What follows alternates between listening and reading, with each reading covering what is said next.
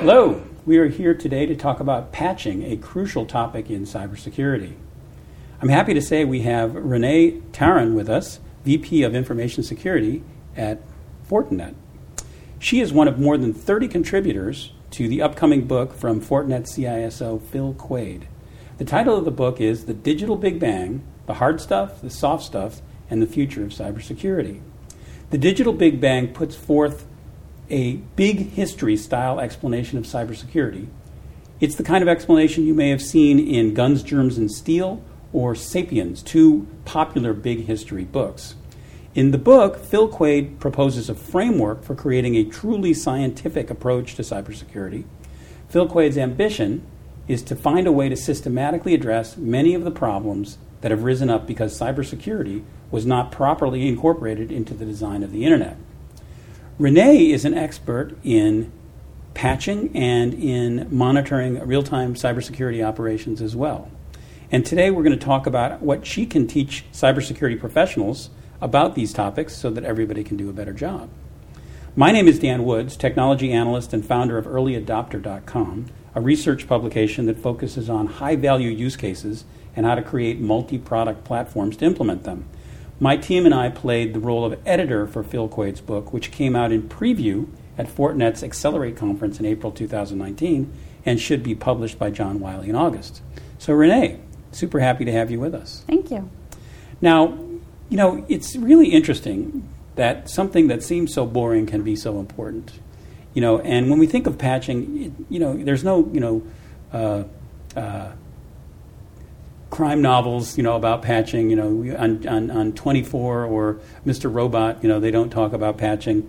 But it's really like leaving your keys in the car with the doors unlocked.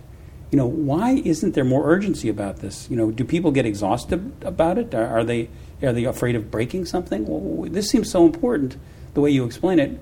Why is it important, and why don't people pay more attention to it? Yeah, absolutely. I think there's several reasons why.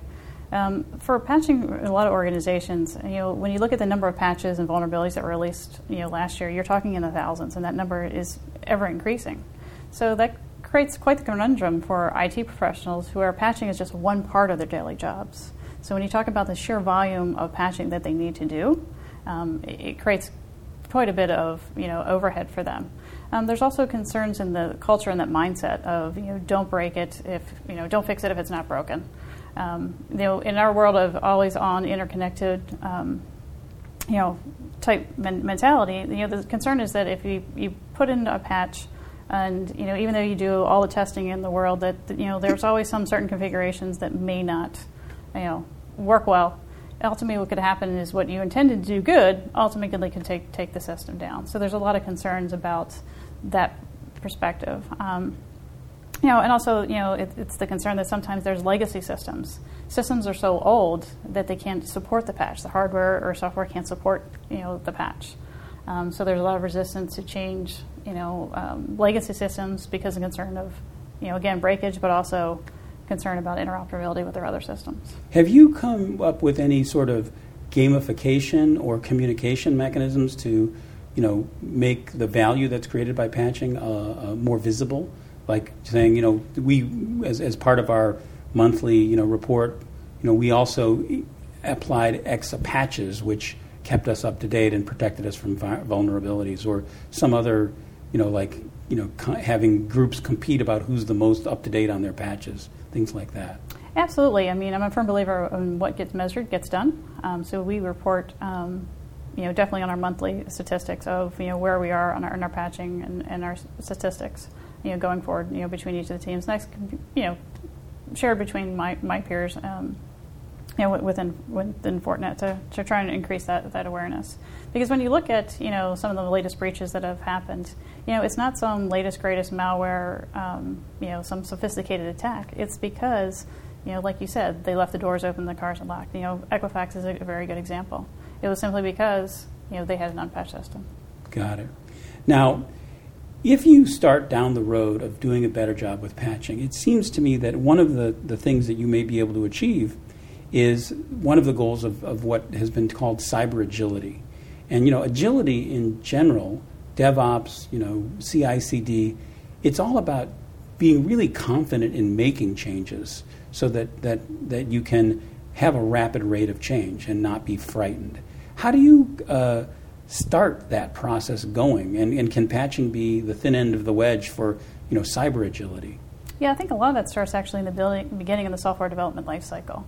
Ultimately, it starts with teaching developers and software coders that what are good secure coding practices, and making sure that from the beginning the software is developed without vulnerabilities. Minimizing the number of patches that has to be done, but also making sure that not only in when you're doing the testing for quality assurance is not only just focusing on the functionality, but also ensuring that the security is there. Now, how would CI/CD or DevOps work differently if secure coding practices and patching were incorporated in them? I think that would work, definitely much better because again, you're doing more proactive versus more reactionary activities. So, but how would a developer's day be different? I think from my perspective, someone that actually used to do development myself. From my perspective, having that insight, it's always fun to work on later and new advanced features. Having to go back and fix old code that's written in the past, is never fun, and it's also can be very mundane for developers.